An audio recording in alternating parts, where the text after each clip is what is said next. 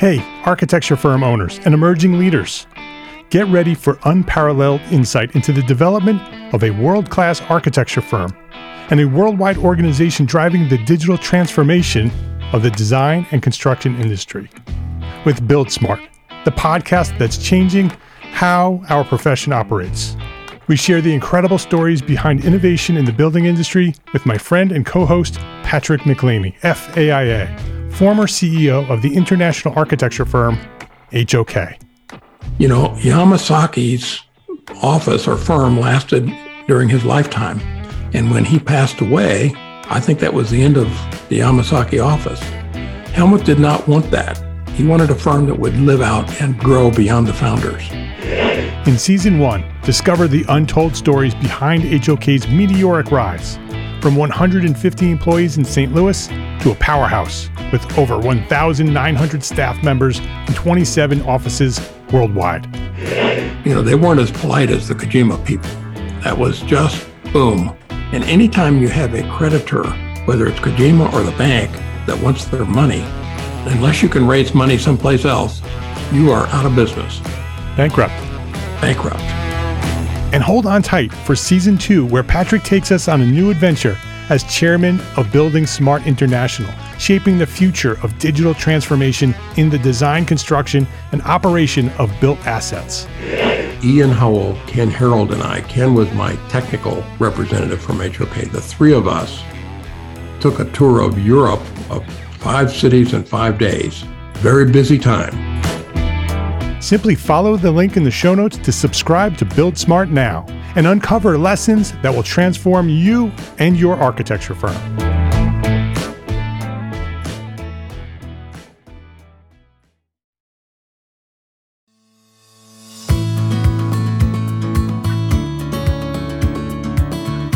My name is Mark R. LePage, and you are listening to Entree Architect Podcast, where each week I speak with inspiring, passionate people who share their knowledge and expertise, all to help you build a better business as a small firm entrepreneur architect.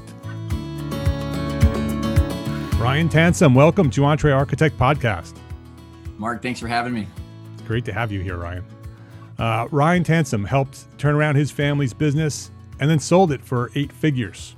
Since then, Ryan founded Arcona to teach business owners how to grow the value of their business with the end in mind through educational workshops, fractional CFO services, and strategic planning. In addition to Arcona, Ryan is a sought-after speaker and host of the popular podcast called Intentional Growth. With more than 230 episodes, Ryan has interviewed business leaders throughout the world like Jack Stack, Gino Wickman, and the editor of Inc. magazine and the Harvard Business Review. So Ryan, welcome. Welcome to Entree Architect Podcast. Like I said, Mark, it's fun being on the other side. We'll see how it goes. Intentional growth, value with end in mind. These are topics that not too many architects, when they're launching their firms, typically think about. So that's where I want to go today. I want to talk about value and how do we grow our firms and how do we grow the value of those firms. But before we do that, I want to dive deeper into your story. I want to hear your story. I want to hear about this 8-figure transformation. So go back to the beginning. Go back to how this all started. Share your story from where you discovered your passion to where you are today. Absolutely, Mark. And just as a note for all your listeners, this is going to be applicable for every kind of business. So yes, we have architects that are tuning in. They're going to hear me say copy your business, and then they're going to don't hit end, right? This is This is going to be applicable for the listeners for sure. So the short version of my dad and I's story, my dad started our family business in the 90s, back when copiers were actually technology, Mark. and you know, I can just picture all the CAD drawings and all that stuff. This is before all that stuff got digitized. And so he grew up from the zero to 21 million, 115 employees. I got involved in the business around the financial crisis where the margins dropped out of the equipment, and everybody got hit differently. I know you're the industry that you're in, very much so, in the 08, 09. We had essentially a 5-6 year turnaround from there. So people, processes, new branding, built out the managed IT services. I was the executive VP in my mid-20s by the time we ended up selling. Essentially, where the challenges came, Mark, is my dad and I wanted different things. Different partners, different ages. He wanted to take more distributions. I wanted to reinvest. and it's the same cash flow, right? And so we're trying to figure out, how do we fix all this stuff? We've got CPAs coming in and bankers and attorneys and investment bankers, and all their strategies were really cool or really made a lot of sense in that vacuum. But then we'd walk back and we go, what does that mean to us? Yeah. And we still couldn't figure out how to clarify that path for Corey Tansom, Ryan Tansom, for us, both of what we want, as well as us financially. So we, just super trapped, feeling like every year you'd wake up and less progress, right? Like, I want to be further to my dream. So we made a rash decision and sold the business because that was our way out. That 8 figures, you pay taxes on that, you pay down your debt. Doesn't necessarily mean 8 figures goes into your pocket. So that was back in 2014. And I just, since then, Mark, I was like, what the heck happened? I was running a $20 million business in my 20s. Now I'm sitting in a cube next to an intern. I fired 55 of my 85 employees. What is going on, and what could have been done differently? So that kind of started the entire journey. And as we get into this, what I realized, had we understood what created value and what was valuable in a business, we would have just been more intentional to focus on creating more value. And then we would have understood our choices and had an understanding and a framework to make decisions. So that started the podcast, started Arkona, and kind of the rest is history, and we can dive into that. Yeah. I could imagine that business is a very difficult business to have been in at the moment that you entered the business.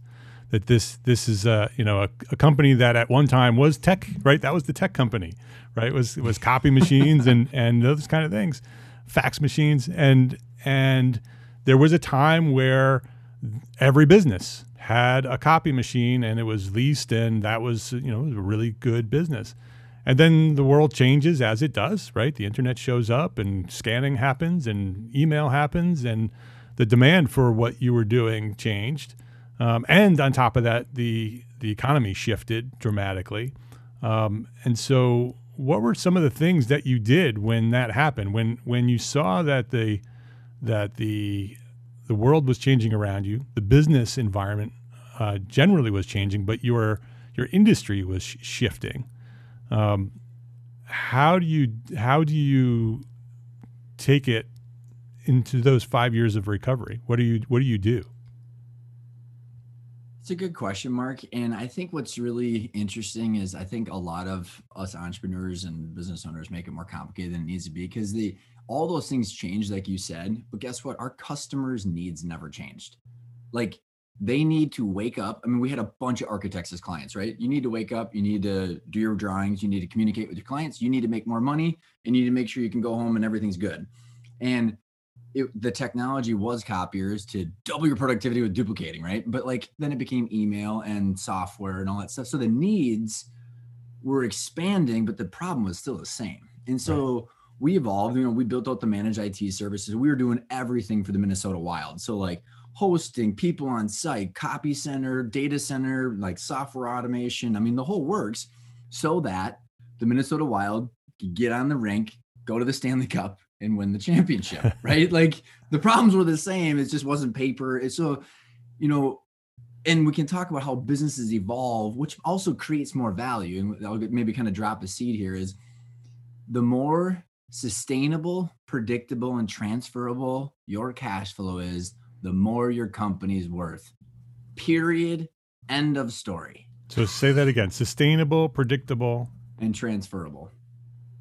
I don't care if you're a law firm, architect, if you're a CPA, if you're a SaaS business, or if you're a pharmaceutical business, the more sustainable, predictable, transferable your cash flow is, the more it's worth. So you could either, like Blockbuster, ride that investment right into the ground as they only optimize for late fees, or guess what? The users never wanted anything different. They still wanted to watch TV. Right. It's the same. Yeah, exactly. So we're talking to thousands of small firm architects. Many of them are business owners. The majority of them are business owners. They started their firms because they wanted to make a difference in the world as architects. Many of us architects don't start architecture firms because we want to start a business. But we need to, right? We are running businesses. We need to look at the way businesses are structured and think about how at the end, what do we do with that business? So how do we maximize the value of our life's work as architecture firm owners? I think one of the biggest concepts that if people walk away, other than the sustainable, predictable, transferable cash flow, is Mark, is it's the shift in mindset away from annual income to solving from annual income to understanding long-term value. And what I mean by that, so again, this is applicable to any business, even more specifically to service-based businesses, which, by the way, I have. So I have the same problems that your audience does from Arcona's perspective. But if you're solving, what is the definition of solving for annual income? That is, if I'm a $1.5 million revenue firm, like you have a salary because you're doing work for clients, right? So you're actually providing goods and services inside that business, but you're also the equity owner of that financial asset. So on a $1.5 million, let's say your net income, which we don't have to get into the super technical of the EBITDA, which is just a proxy for cash flow. Like your take home every year is a combination of your salary, whatever perks you're running through the business, and the distributions, right? And if you're solving for that annual max dollar amount, the max K1, you don't have a plan to reinvest those distributions. Like we only have a few choices every year as business owners. How much do you reinvest? Make sure you pay your taxes, then how much do you reinvest and how much do you take home, right? And if you're going to reinvest it, hopefully you're creating more value. Otherwise, take it home. Right? I mean, it's just really that simple. And if you don't have a plan on how that investment is going to pay off in the business, then take it home. So it's just a separation to say, hey, you get market comp for being an architect or a designer or project manager or HR, whatever the heck you're doing in the business. You can hire people to do that stuff. You just happen to assume one of those jobs, and that's part of your take home at the end of the year. But when you separate that from, okay, what is the value of this and how do I grow this asset? Once you separate those two, your decisions on both become different, and you can optimize for different things. But if you're solving for annual or long-term value creation, you then have an idea of what this thing could be worth and how it fits into your long-term plan. Right. So as an architect owner, right? So we are an architect. We are also a firm owner. So those are two different roles, two different responsibilities, two different businesses, really, right? So what you just said, Ryan, is that as an architect, I'm getting paid as an architect. And then as a business owner, I need to create long-term value in that business. So when the time comes that I need to transition on to the next season in my life, there's something there to transition with, right? That it's not just all about the salary. It's also about this long-term, right? That's basically what you're saying. It is, Mark. And I think one thing I want to make sure I reiterate for everybody, there's no right or wrong answer. It's just being aware. And let me describe what I mean by that. And I'll even use my company as an example, because in case people are going, well, hey, you're not as familiar with our industry. I have worked in your industry in the past, but how this relates to Arcona and just making a decision is if you say, Mark, you know what, I got a $1.5 million business between my salary at call it 100, 150, whatever the heck it is, and the additional $150,000 in distributions, I want my X amount, in that example, for what, $300,000-$400,000 lifestyle. Save your money. Don't expect the firm to be worth $10 million if you're not optimizing for a valuable asset. There's no wrong decision. It's just a choice. Right. But it's like this, I call it purgatory, where people expect to be worth 10 million. They also want the $400,000 in distributions. And they go, why do I have this situation? And so it's just saying, okay, this is a choice, because, reinvesting for growth is a choice. It's expensive. It's hard. It's, challenging, but the payoff, there's dollars for the payoff, but it's just a choice. And so going back to your point about just to give Arcona's example, we have outside of our training and workshops, we have fractional CFO services, hourly rate, right? So I have CFOs, and my partner is one of those of the three that we have. He gets paid to be a CFO, right? But so me and Pat both have guaranteed payments because we're an S corp. Yep. Right? LLC filing as an S corp. We have guaranteed payments. So he doesn't. I'm sure in your industry, it's everywhere in services. You eat what you kill. That's solving for annual income. Versus Pat and I, we have guaranteed payments, and then all the money from training, from strategic planning, from CFO services goes into the company bucket. And we have a plan for how we're reinvesting that to productize more things, create more programs, create more training, to create more value, to have more sustainable, predictable, transferable cash flow. It's a plan of ours. Could we both make more annual income right now if we decided not to do that? Absolutely. Right. You could just take it all home and not worry about what happens at the end. And when you're done, you close the doors and you walk away and you take your money and you go do something else with it. Yeah. And technically, and this is very interesting because it's very similar to architect firms or CPA firms or law firms, that I'm the sales guy, right? And weird, right? You probably haven't noticed that from the conversation. I'm not going in there tearing through people's numbers as the CFO, but as a sales guy, I'm selling to go into the machine, right? If we were eating what we're killing, Pat would be making way more money than me because he's doing the services, right? But like us as a partnership, we're driving this asset forward, and we know that he's investing some of the money that he could be in the eat what you kill. He could be making more money than me right now, and I wouldn't be so you see how this challenge of these different roles, when you're all unified with a big vision, it all makes sense. Yeah. Let's take a break to thank our sponsors for their support of this episode. Now, you've probably heard of Zaha Hadid Architects. They're one of the world's best-known firms. And when it comes to innovation, they're big fans of pushing boundaries. The team at ZHA has started using Twinmotion, a simple real-time ArcViz tool that lets you instantly visualize ideas and clearly communicate them to stakeholders. ZHA designer Marco Marchetta says that the benefits of using Twinmotion for the designers are the simplicity of the interface, the playfulness with which you can articulate your scenes, and not having to worry about all the technical aspects that real-time usually brings, like light maps and PBR workflows or other technical details. Marco also loved Twinmotion Cloud, which lets any member of the team access the project from their web browsers without a single download or installation. The project manager can access the model, review it, and immediately give you feedback anytime from anywhere, says Marco. To download a free trial today, visit our exclusive URL, twinmotion.link/EntreArchitect. That's twinmotion.link/EntreArchitect to try Twinmotion for free. BIM can be important for your next project, but it's not the only thing you need for your next project.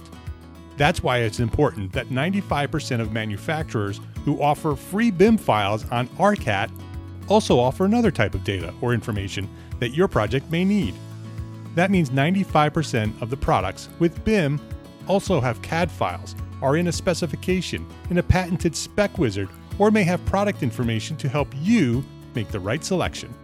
So stop going to a site with just BIM and go to arcat.com to get everything you need for your next project for free and without registering. No cost, no credit card, no email. It's free. That's arcat.com, ARCAT.com. When building a business you're passionate about, it's easy to feel like there aren't enough hours in the day. And if you're doing all the invoicing and accounting on your own, you're probably spending time on work you don't love. FreshBooks is built for business owners like us. It's the all-in-one accounting software that saves entrepreneurs and freelancers up to 11 hours a week. That's 11 hours that you could spend nailing a client pitch, designing your next project, or building your business as an architect. From preparing, sending, and following up on invoices, to tracking and managing expenses, to processing online payments, FreshBooks automates and simplifies all the tough and annoying parts of running your own business. So try FreshBooks for free for 30 days. No credit card required. Go to EntreArchitect.com/FreshBooks and enter EntreArchitect in the How Did You Hear About Us section and get more time back to build the business you love. That's EntreArchitect.com/FreshBooks. Monograph is building a community of like-minded firm owners and operations leaders who are looking for solutions that align with their firm's values. On top of that, Monograph is building the only cloud-based practice operations software built exclusively for architects by architects. Monograph's easy-to-use and beautifully designed software allows you and your team to know in near real time whether you're on pace to deliver a project on budget. With Monograph, you and your team can plan project schedules, budgets, role assignments, and manage team members all in one place. The best part of Monograph? It doesn't require a degree in finance to use it. To experience the difference today, sign up for a free trial at monograph.com. And to underscore their commitment, on August 12th, Monograph will be hosting their first ever virtual conference. It's called Section Cut. This one-day event brings firm owners, operations leaders, and project leaders together to learn from success stories and workshops, all with the goal of improving their businesses. Reserve a seat at Section Cut today by visiting sectioncut.com. Please visit our platform sponsors today and thank them for supporting you, the EntreArchitect community. Let's talk a little bit about tactics. Let's talk about growing our firm's value. What are the top three things architects need to do to increase the value of their firms? What would you say are those top three things they need to focus on? Can I provide a little context? Yeah, absolutely. Yeah. Because I'll get into this in a minute. If I don't, make sure you drive me back to it. There's this concept of valuation, Mark, that I want to just simplify. Again, people make things more complicated than they need to be. There are two ways to look at value, in our opinion. You have what we call intrinsic or financial value, which is a value placed on your cash flow based on the risk. This goes for government bonds, public companies, private companies, service companies, SaaS companies. What is the intrinsic risk of that financial asset? So how sustainable, predictable, and transferable it is. They place, a multiple or a discounted cash flow. There's a bunch of technical stuff, but essentially there's a risk associated with, hey, Mark, your cash flow at the end of this year, is it going to be there? And is it going to continue to grow? And how confident are we in that? That's it, right? There's a financial value then there's the transaction value, which is the financial value, but then there's a buyer and seller. It's actually when the transaction happens. Could be a family buyout, could be a partnership buyout, could be a private equity, could be anything. They might place a premium on that financial value because of synergies. They might place a discount on it because of family transition, estate planning. It started in reality, right? But somehow it went up and down. Yeah. So again, all this is predicated on the risk of your cash flow. We're just now articulating it that way to begin with. And you can measure the financial value of your company and your firm today. And you can project it out. This is what financial buyers do all the time anyways. And ESOPs, and we don't get into that, but the reality is that once you say, okay, now we want to focus on de-risking the company by growing a more sustainable, predictable, and transferable cash flow. Inside of that, the company specific risk of what's going on, there's a lot of different systems out there. John Warlow's got 8 the Value Builder system. There's a bunch of different kind of systems out there that are kind of helping address this. Just think about it, Mark, these are just all different frameworks to help address the company specific risk of the cash flow. I don't care what you use. I really don't. Just start identifying, this is a thing. How do we de-risk that? So there's one system that we like that's got eight areas as well. People, operations, finance, planning, legal. I mean, it's just very typical, like a company is like an engine. You need all the components. Without finance, what do you got? Nothing, right? Without sales and marketing, what do you got? Nothing. So essentially what we need to do is anything that makes your cash flow more sustainable, predictable, and transferable applies.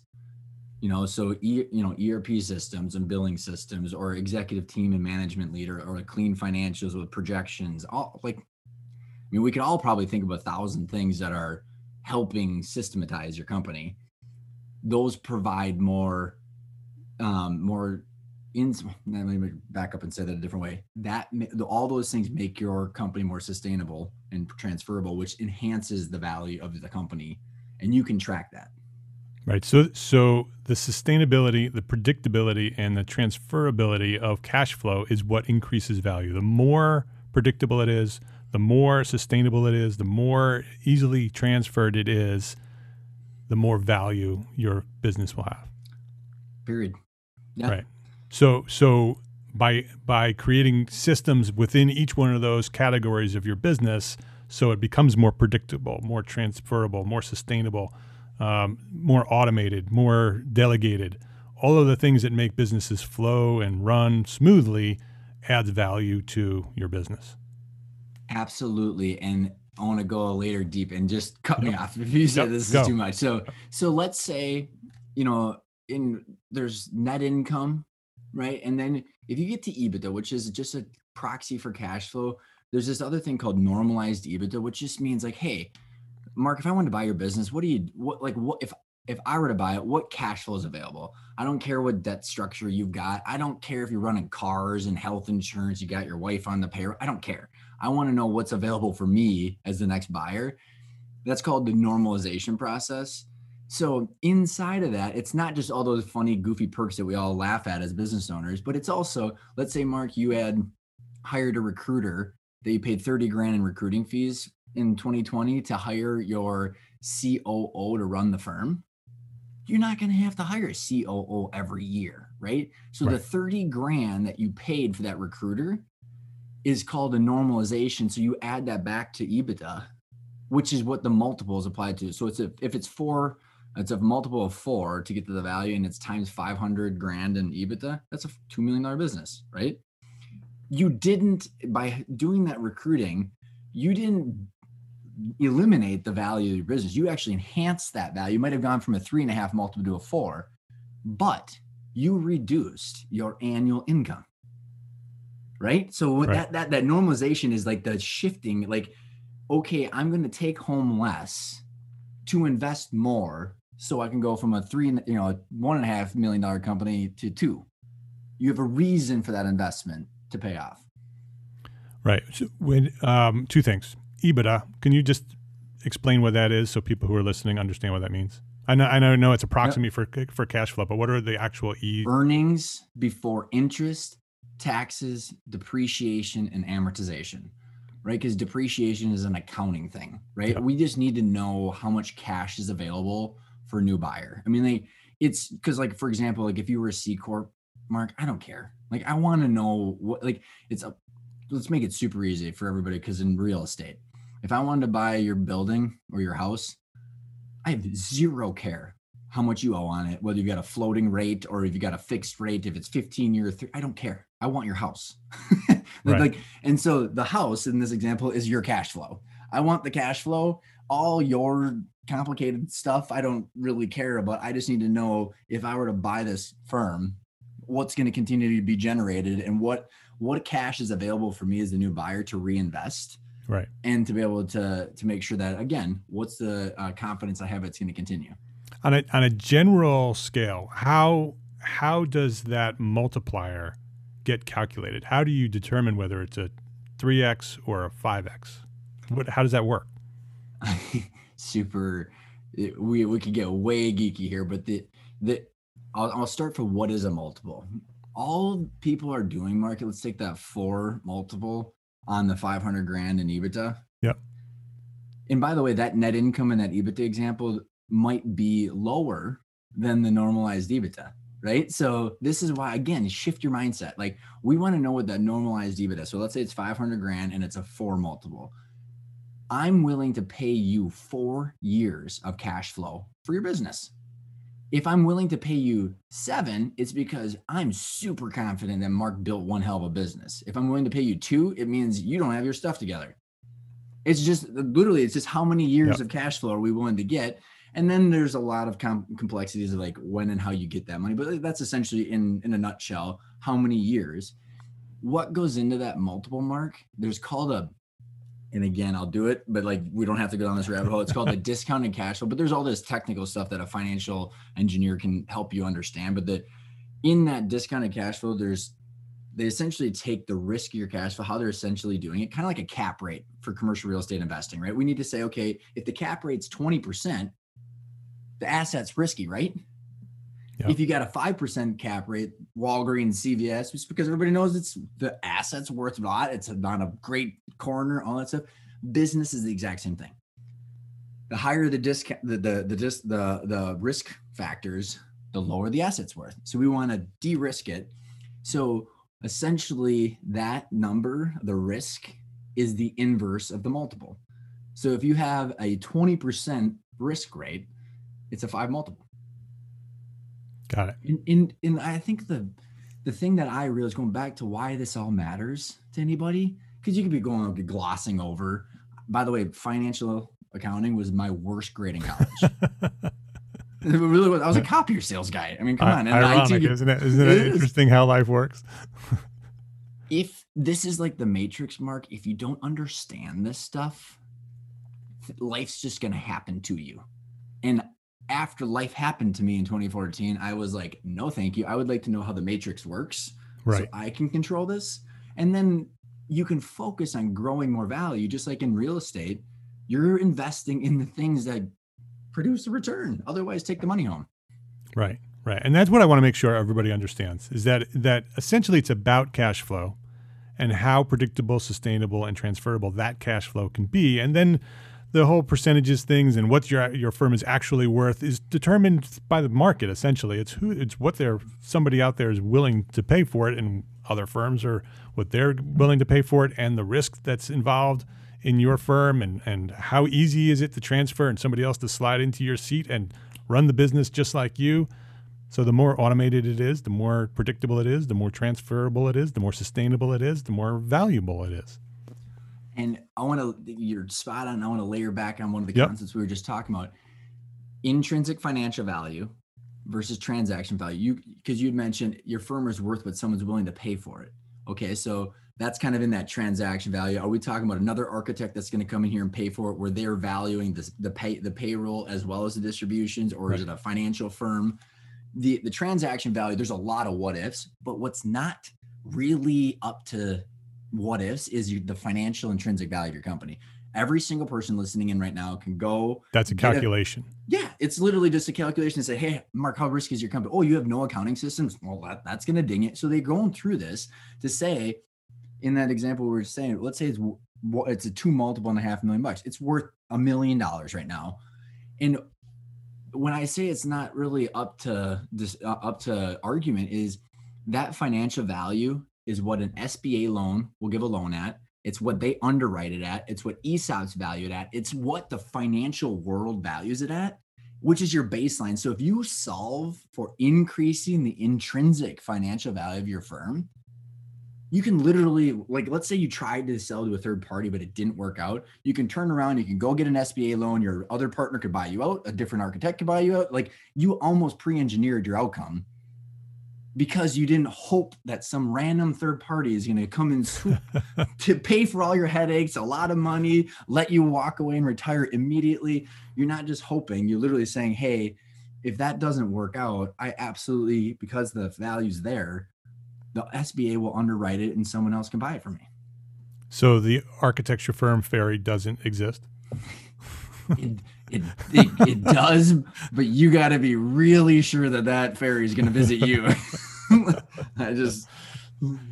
So let's say we've done this, right? We're listening to this podcast, and we have built the sustainability, the predictability, and the transferability of the cash flow of our firm.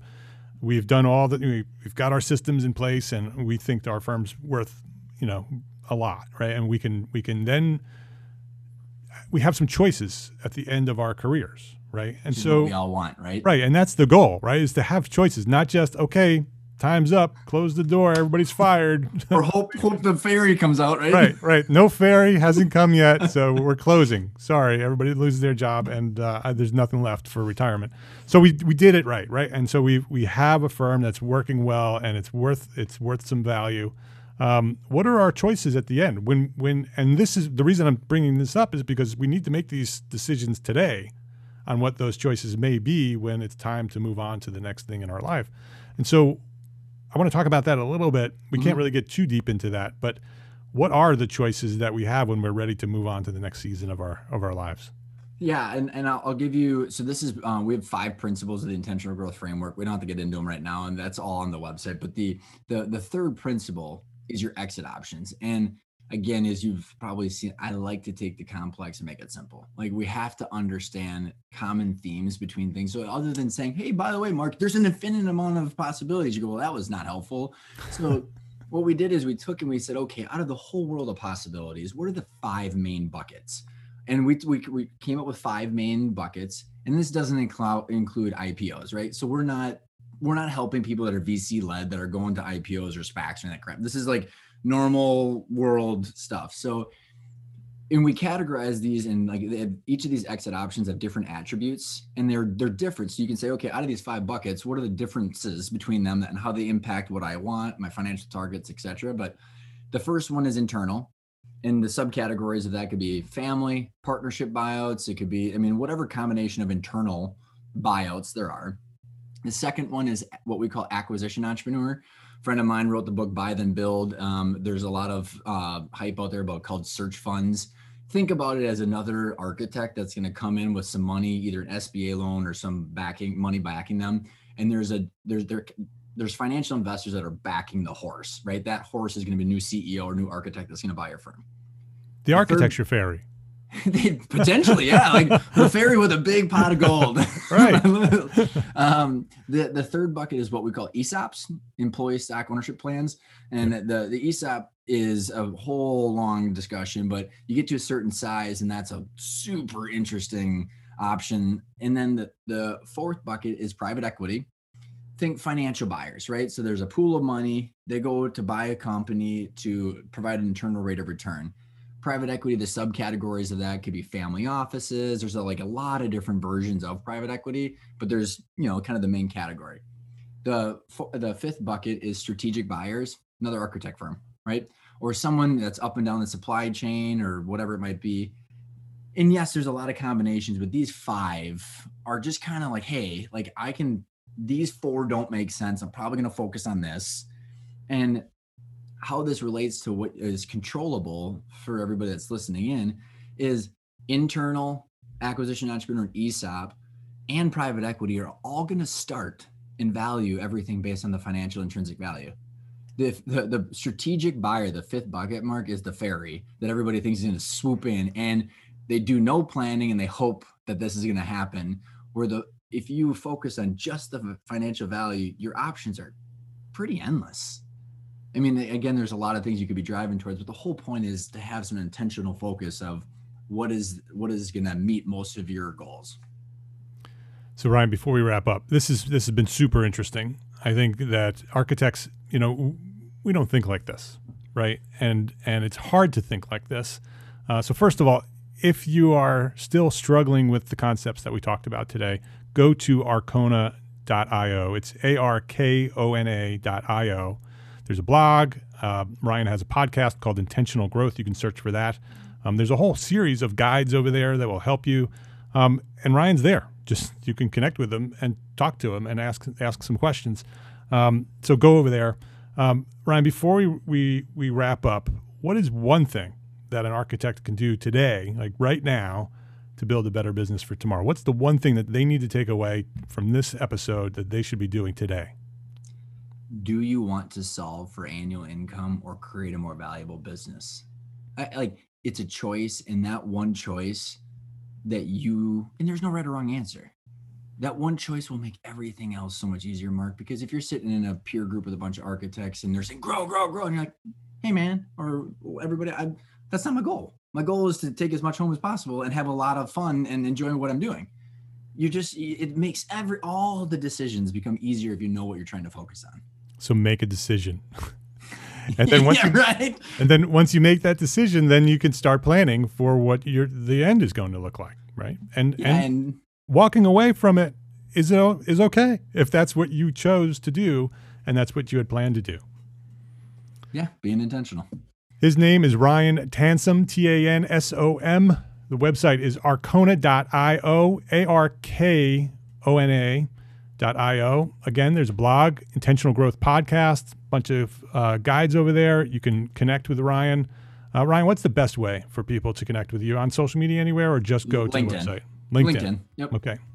Ryan, thank you. I appreciate you for coming here, talking about a complicated subject that many of us sort of glaze over, but it's important. We all know that we need to know this stuff. And so that's why I like bringing people like you onto the show so we can sort of demystify all of this, understand the concepts. And I appreciate you for that. I appreciate you for coming and sharing your knowledge at Entre Architect Podcast. Mark, thanks so much. It's been fun being on the other side. If you liked this episode of Entre Architect Podcast, please share a rating, write a review, and share a link to this episode with a friend. Links to all the resources we discussed today are available at the show notes for this episode found at entrearchitect.com/podcast. And thank you to Arcat, Studio Services Bookkeeping, FreshBooks, and Twinmotion for their support of this podcast. EntreArchitect is proud to be a partner with the largest, most engaged AEC multimedia network on the planet, Gable Media. We're curating thought leadership for an audience dedicated to building a better world. Listen and subscribe to all the shows at gablemedia.com. That's GABL media.com. And check out EntreArchitect Academy membership. Ready to edit business resources, live monthly training for architects, business training that is, a supportive architect community, yep, it's there, and Simple Systems, our new business system program developed for small firm entrepreneur architects just like you. It's in there for you at EntreArchitect Academy. It's waiting for you right there at the membership. Come join me and hundreds of your entrepreneur architect friends. Visit entrearchitect.com/join to enroll today. Be well, my friends. Be healthy, happy, safe, and secure. Thank you for listening today. Love, learn, and share what you know.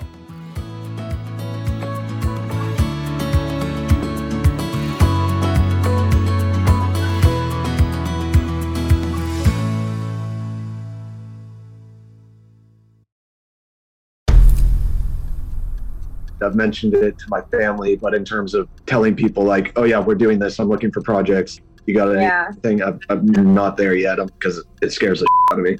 Dreaming of launching your own architecture firm? Well, buckle up for a wild ride with Emerging, the podcast that shares what it's really like to start an architecture firm. Where do we begin? We don't even know what type of business to formalize as. Is it an LLC? Is it an LLP? Like, how are taxes? I mean, the list is astronomical.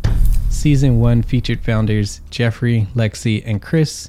Owners of Level Studio Architecture are your fearless guides on this unfiltered journey from napkin sketches to a thriving studio. One evening, stumbled into one last dive, we sat at the bar and pondered our postgraduate futures. Amidst the conversation, a napkin became the canvas for our aspirations, sketching plans and milestones, sealing our heartfelt commitment and shared dreams. In drawing down dreams on a napkin collectively, that then, you know, in your head, you've rooted like, oh, I'm connected to these people, like long term. The process of starting an architecture practice brims with excitement and challenges, demanding meticulous planning, flawless execution, and unyielding resilience. I kind of hate the term because it's so overly used, but I think everybody knows imposter syndrome. And I think it's so real to this day. I don't know if it's with everybody, but with me, I'm always questioning like, us? Can we do this? Are we ready to do this? Are we prepared? Can we do it? Did we just decide a name? We did it, guys. Oh my One that God. came out of nowhere. Woo! It came out of nowhere. I liked it. I saw it. Ready to turn your aspirations into reality?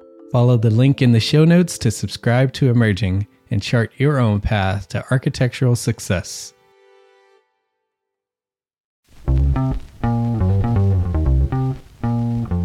Calling all small firm architects. It's time to tap into your full potential with EntreArchitect's Context and Clarity, where inspiration meets innovation. Hey, it's Mark R. LePage, founder of EntreArchitect, and I'm inviting you to join my two favorite co-hosts, Jeff Eccles and Katie Kangas, as they bring together authors, experts, and thought leaders for electric conversations with entrepreneur architects around the globe. It's not just a podcast, it's a community where dreams meet action. There's a simple equation there.